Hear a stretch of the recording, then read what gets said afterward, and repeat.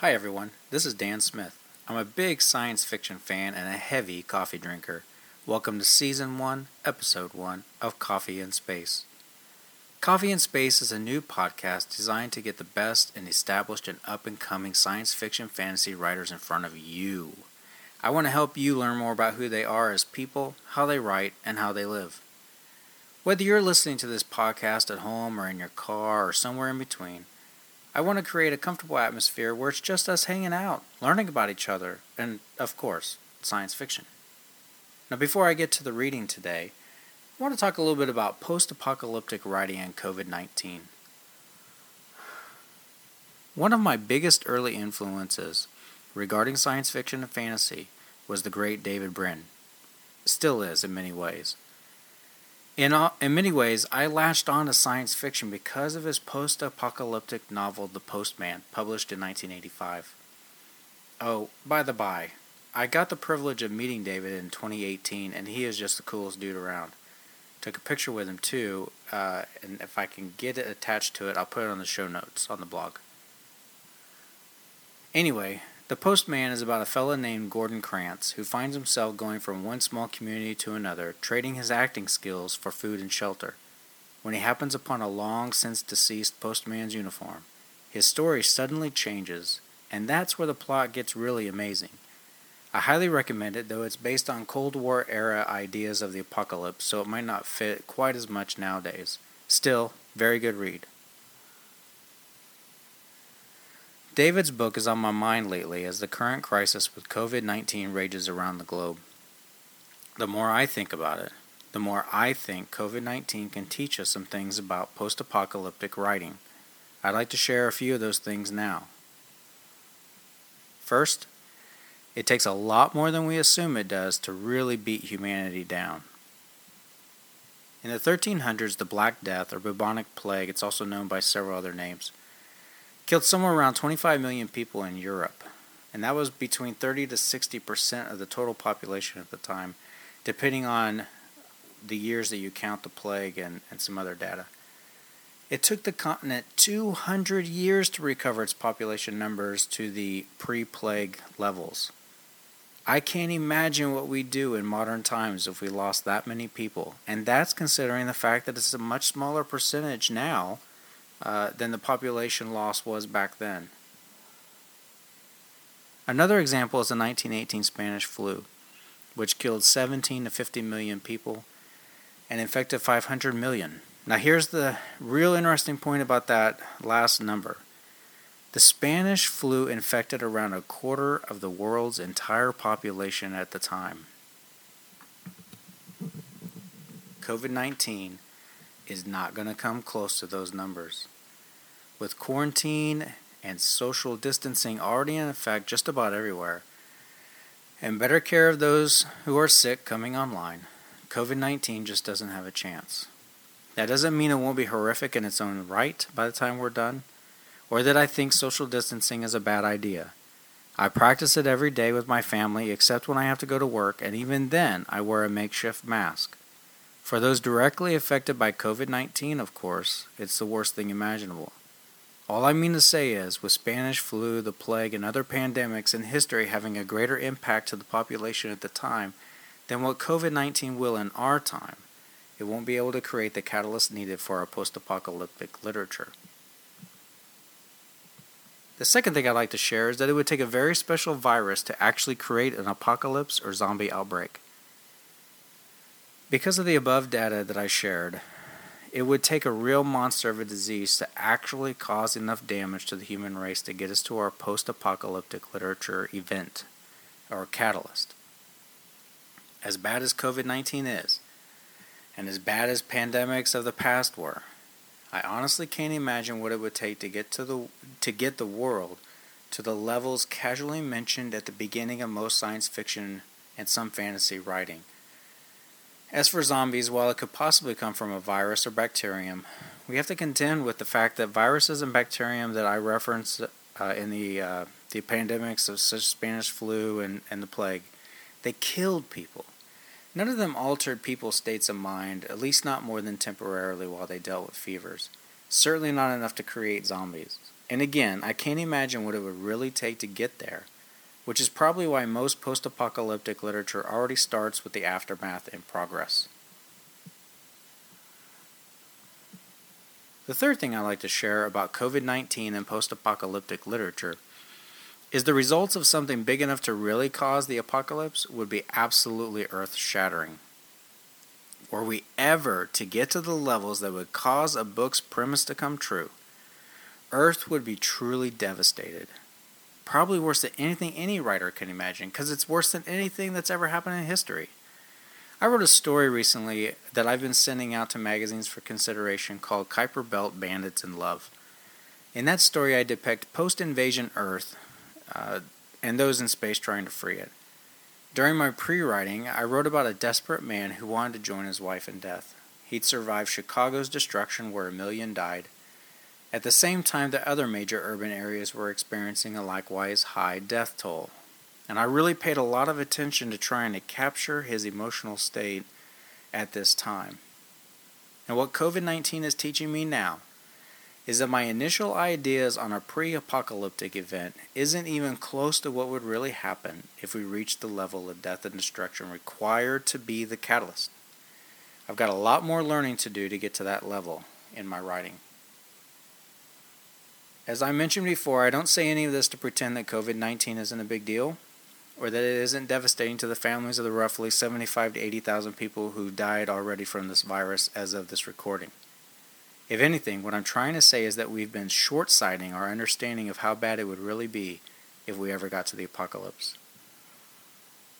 As a bonus thought, I thought it might be interesting to consider what follow-on actions would need to occur in order to bring about the apocalypse.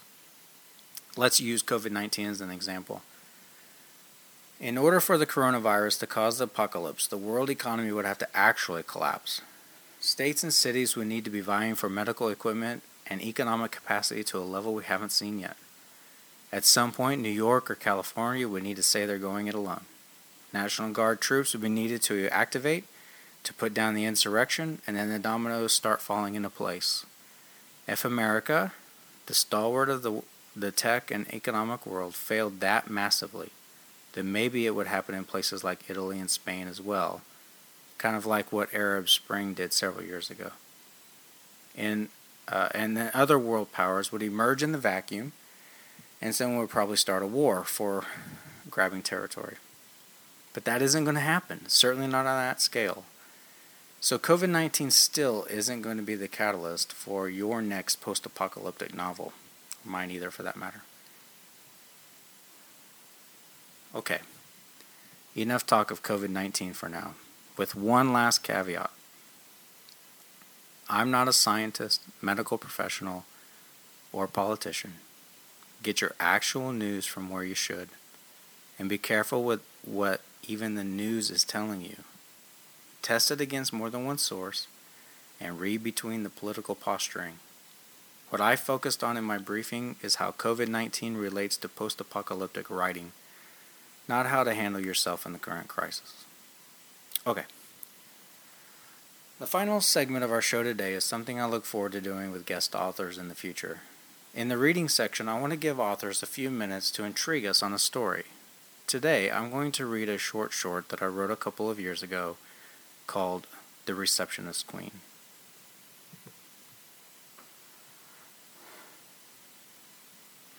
The Receptionist Queen by S. Daniel Smith.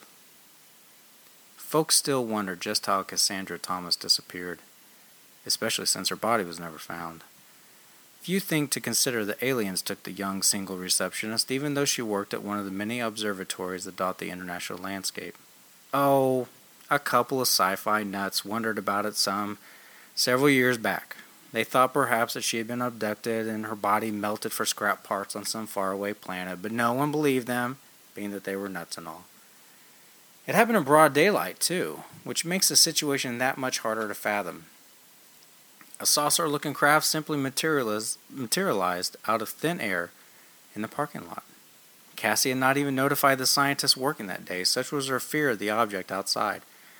Frozen at the lobby desk, she tried to think of something to say or do, anything, but words and actions escaped her.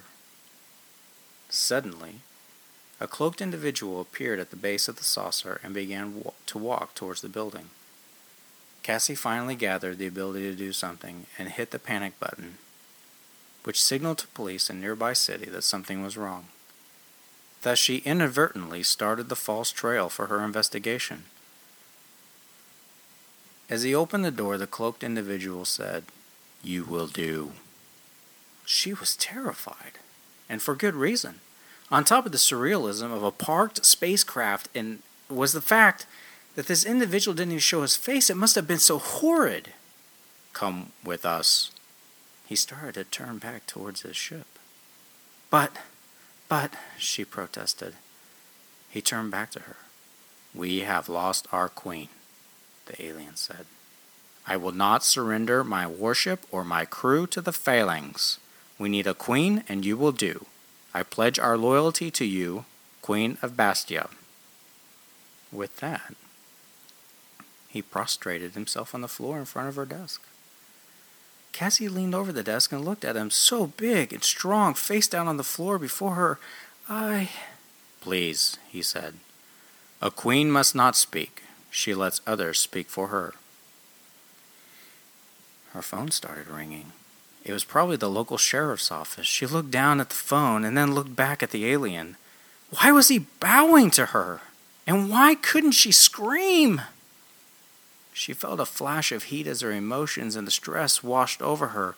The phone kept ringing in her ears, but she just couldn't pick up the phone. The alien began to move. He held out a hand once he was standing again, head slightly bowed. She took his bony, leathery fingers cautiously in hers and followed slightly behind him. Cassie had never been treated like a queen before. By the time the police showed up to question the dumbfounded scientist, Queen Cassie of Bastia and her entourage were gone to retake the throne. Finding her new home much more advantageous than her previous dwelling, she never returned, much to the dismay of those looking for her still. The end.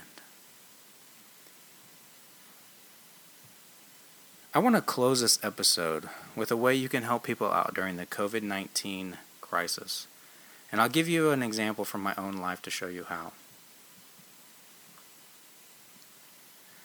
Classic Cleaners is a small dry cleaner operation up the road from where I live in San Diego. I've taken stuff there before, and the guy does a good job, especially with my uniforms. Well, I'd been sitting on a suit and a couple of uniforms, and with all the quarantine time keeping me from work all but a couple of days a week, I decided to take my stuff there.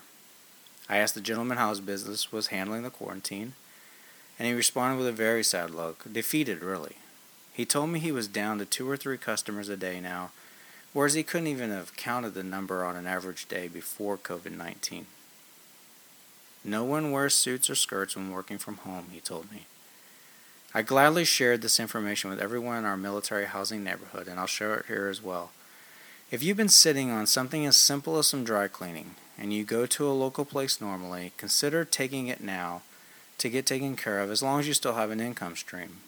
A couple of bucks a shirt probably won't break you, but it might keep your dry cleaner in business and his family or her family under one roof. On the plus side, not only will you be supporting a local business and family, but you'll be ready for action when you do go back to work full time. And folks, let's just be honest, we will go back to work full time someday. The economy will recover, jobs will come back, people who already have jobs will go back to work, and you will again need the dry cleaning. So support the local businesses. In particular, if you have some of these businesses that you may think you don't need right now, please give them a chance. Well, folks, that's all for this episode. Thank you for joining me. If you like what you heard today, please subscribe via your favorite podcast provider. I'm Dan Smith, and I can't wait until we meet again over a coffee in space.